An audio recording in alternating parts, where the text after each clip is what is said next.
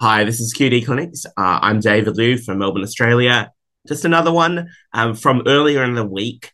I see a lot of patients who have had arthralgias and myalgias in the context of having cancer immunotherapy.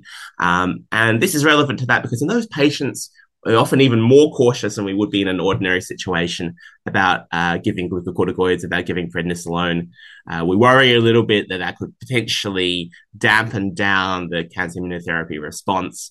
That's something we're very cautious about because the last thing we want to do is dampen down potentially life-saving medicine. Of course, oral steroids are something that we shouldn't just be throwing around in the first place. And so this is all relevant for this patient. So he's a 75-year-old man. He has metastatic melanoma, and he's being treated with nivolumab, which is a PD-1 inhibitor. He's about 4.5 months after having had the first dose of nivolumab, and his oncologist has sent him across because they were worried about the possibility of polymyalgia rheumatica as an immune-related adverse event, because this man had been having pain over both shoulders. They've really been getting in the way of things, had been waking him up at night and had been really bothering him. They were worried that it was going to be a problem for the cancer immunotherapy, especially, and they're worried he was looking pretty miserable. And they wondered what to do and whether, in fact, they were about to start prednisolone, but they thought they'd call me first. I think that's always a good move.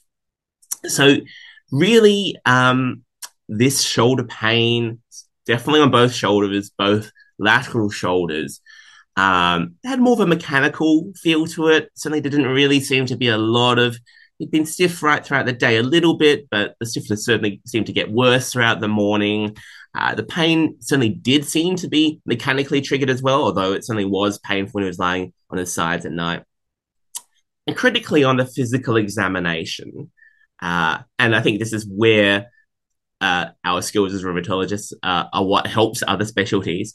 For him, it was interesting that if I abducted his shoulder, then that brought on the pain from about 60, 70 degrees of abduction. But flexion was certainly, passive flexion was perfectly fine. And in fact, he had positive impingement tests on both sides. And really what he had was bilateral subacromial bursitis rather than polymyalgia rheumatica. So the good news is that I was able to give him corticosteroid injections into both subacromial bursae, local anesthetic effect, woke up out a very happy man, and I called him last night, and actually he's still doing very well.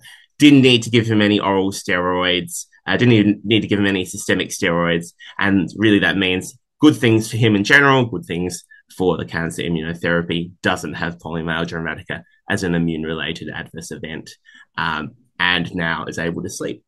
So I think that what that teaches us is that, of course, as rheumatologists, we're still very dependent on our physical examination. Some of this can be done through telehealth, of course, but when you've got that video there to be able to see movements, it's not always easy over video, but certainly getting to do those shoulder movements is critical. Abduction. So in polymyalgia rheumatica, we don't see certainly classical polymyalgia rheumatica and seemingly polymyalgia rheumatica as an immune-related adverse event. We don't see problems always. So we do see problems with both abduction and with flexion of the shoulder. Whereas sometimes with mechanical disease, depending on exactly what we're looking at, with shoulder tendinopathies, especially when they're it's really the subacromial bursitis driving things, we don't see issues with flexion, but we certainly do with abduction. Good lesson about the power of physical examination. Keep on joining us for all of October, where it's PMR month at Room Now, because we have to make room for PMR. Hi, it's David Liu here for QD Clinics. Another QD clinic today, patient I saw earlier in the week. The presentation I think we probably are all familiar with from the clinic.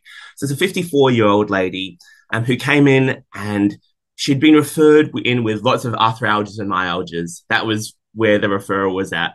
And really over the last 6 months, she'd been having problems with a lot of different joint pains and muscle pains, and it was really difficult for her to describe all of them. And I'd ask her where they were, and she said, well, they're everywhere, but really my neck, shoulders, back, but really in a lot of different places. And she was struggling to locate them. So really, this had been building over the last 6 months, a lot of fatigue, a lot of lethargy. She was postmenopausal. She'd been after the change in life. So otherwise pretty healthy, just asthma as a comorbidity.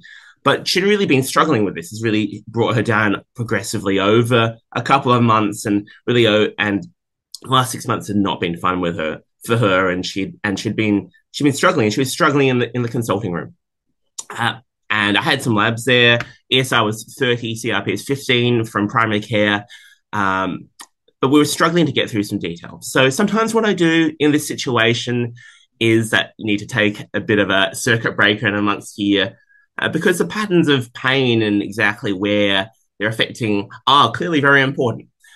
It's very tempting in this kind of patient to think, well, these are all postmenopausal myalgias and arthralgias that are really sarcopenia leading to mechanical tendinopathies, or perhaps this is all fibromyalgia, but perhaps it's not.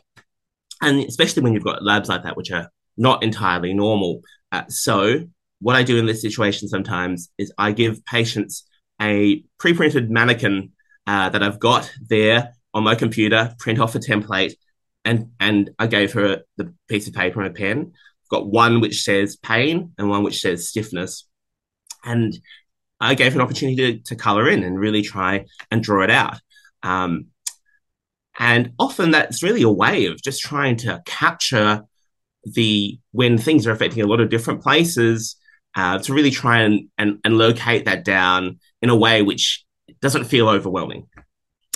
For her or for me, in reality. So I got her to fill that out, and she really it was really revealing. She colored in really the shoulders, the lateral hips, lower back, just around the buttocks, around the ischial tuberosities, then a little bit around the elbows, a little bit around the posteromedial knee, so just on the inside of the knee. And it's really the pattern that we classically see from polymyalgia rheumatica, especially when it affects outside of the shoulders and the hips. And these are the patterns that we see on imaging as well, but these are the patterns we often see clinically.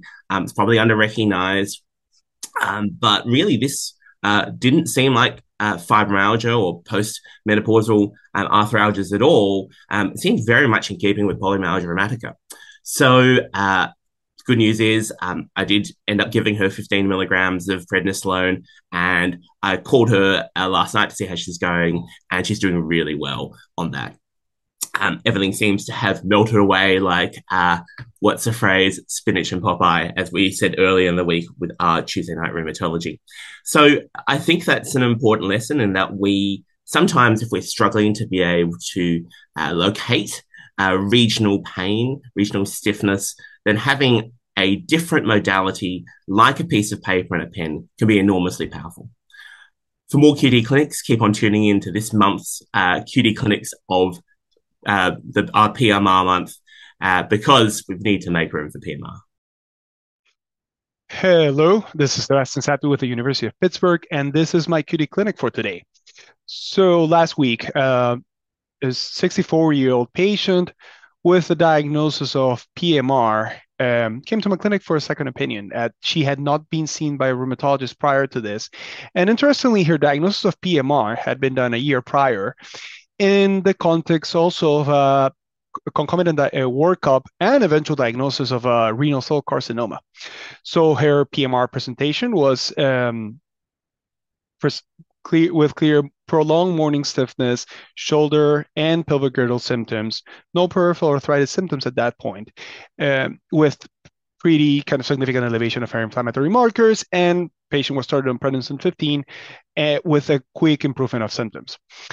Parallelly, diagnosis of renal cell carcinoma was done, and the patient underwent surgical excision. There was no evidence of any metastatic disease, and since then, disease has continued to be in remission. And despite attempts to taper prednisone, again, diagnosis over a year ago, every time steroids hit kind of 5 milligrams or below, symptoms quickly recur. Even more so for the past months or so, even doses of 5, 6, 7 have actually persisted. And upon us meeting, what she told me was, I haven't been able to comb my hair for 3 weeks. However, her inflammatory markers have been normal, and both her oncologist and her primary care, who under my impression had kind of thought of this also being as a perineoplastic presentation, uh, were concerned and saying, well, why are your symptoms not coming back, are so persistent if your inflammatory markers are normal and your malignancy is actually under remission at this point?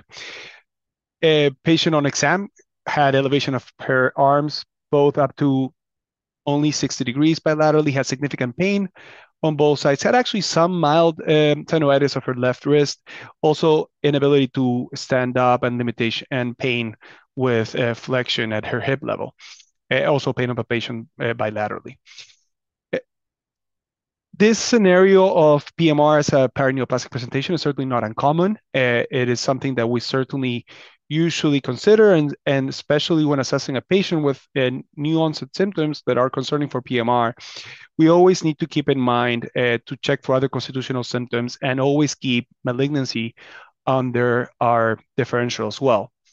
However, in this patient, the malignancy had actually been addressed. There was no concerns for any recurrence of disease. However, her PMR symptoms were persistent, and she had clear persistence of symptoms characterized again by pain and stiffness.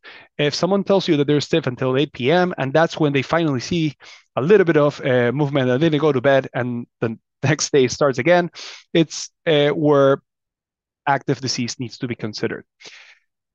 At that point, with inflammatory markers being normal, as much as we sometimes, of course, rely on this, they're certainly not bulletproof, as we know, and the patient presentation and exam and findings are what are more consistent for this.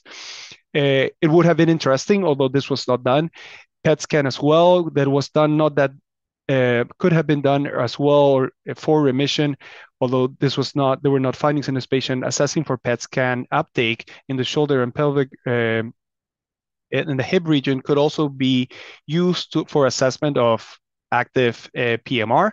There are other findings as well as the dorsum of the hands or interspinous processes, but these were not available for the patient. But again, the clinical picture primed overall. Patient was started on higher dose of steroids for looking for symptom improvement, and given the fact that this was already 1 year on glucocorticoids with persistent symptoms, there was going to be a discussion about steroid-sparing agents as well, considering both either CST-MARTs or biologic treatments. So again, always to keep in mind, PMR can present as paraneoplastic, but it can be also concomitant. Again, we're talking about an age group where malignancy can occur, but the fact is that it can continue to have symptoms and affect patients even in the absence of and complete remission of the malignancy. And inflammatory markers being normal, but a patient who's still stiff and painful will still point to disease activity. So with that, I hope you have enjoyed this case. And again, listen to the patients, not only inflammatory markers. Take care.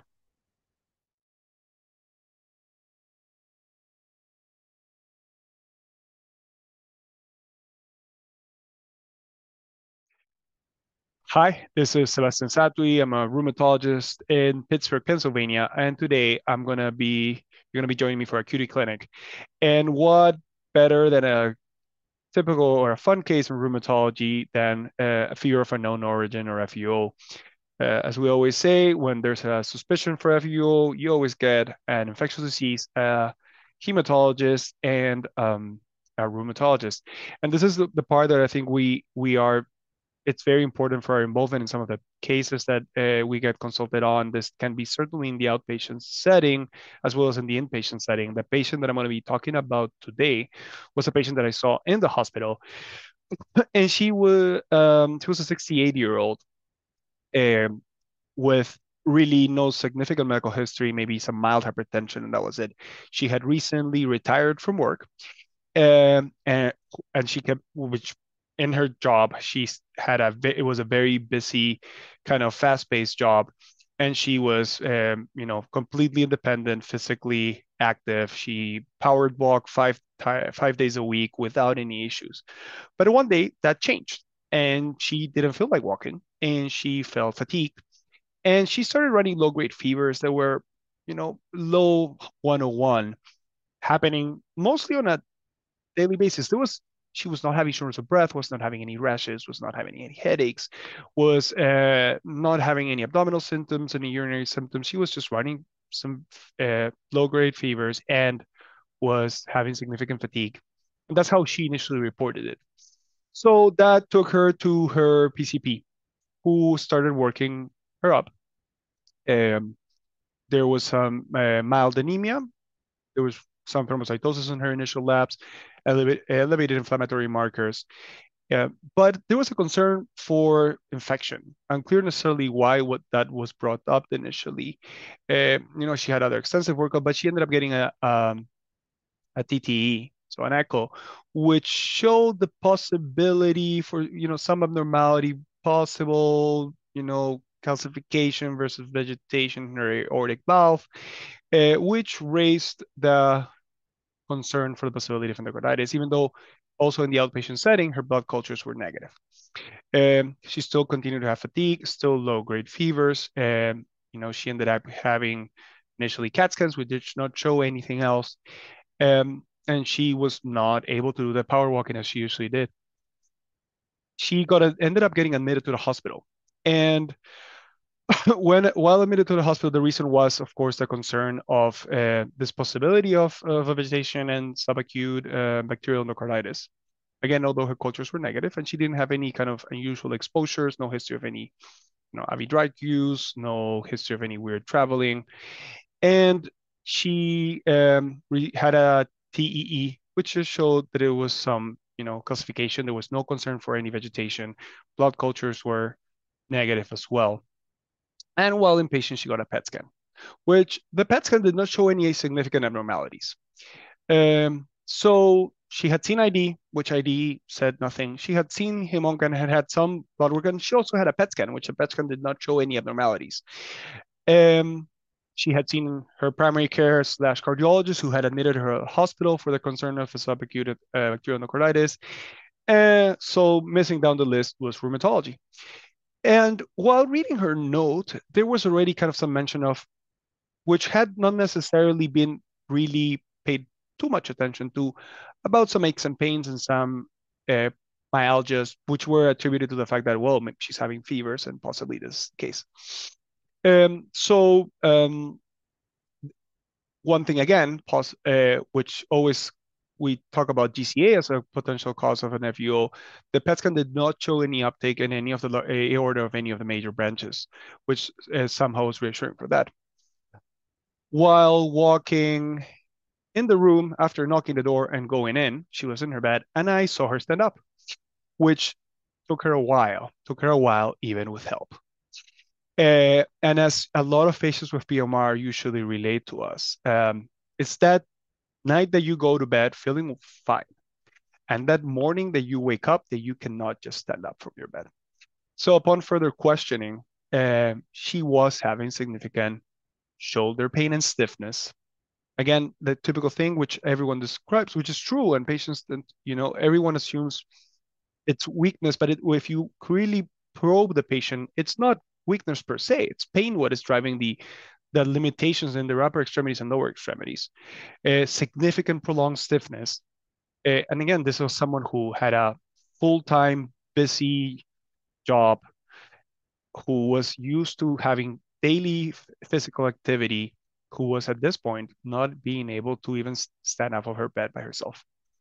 And her exam was, significant for the fact that she had decreased range of motion and pain of palpation of her shoulder girdle, pain of palpation on the lateral aspects of her hips, did not have any inflammatory findings on peripheral joints, pulses were symmetrical throughout, and fortunately, temporal artery was palpable. There were no scalp tenderness or any other kind of ischemic symptoms, and the diagnosis of concern was PMR, which, as we have heard in some of the TNRs, as um, spinach to Popeye, patient was feeling significantly improved by the next day after getting her first dose of steroids with at least a 50% improvement that continued to improve throughout the next 3 days.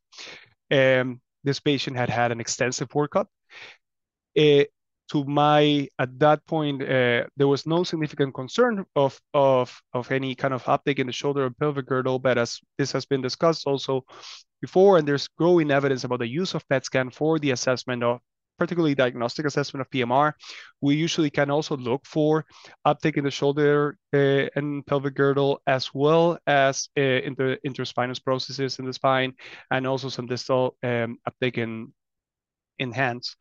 It was not necessarily the case for this patient, but she had a pretty significant response to steroids with complete resolution of inflammatory markers, going back to her functional state and her daily activities without any issues. So again, highlighting the fun cases that we sometimes get involved in, the crucial impact that we can have for patients, where just history taking can be very important, and listening to patients and understanding the before and after, getting an idea of what is the change in daily activity, what are the symptoms, because it might not be the case that the patients necessarily tell us, I'm I have stiffness and pain. And it might take them a while to really realize that, but that change in mobility, that change in their ability to go on with their daily activities in the context of low-grade fevers should always raise a concern for PMR as a cause of FEO. Thank you so much. I hope you enjoyed this QD clinic.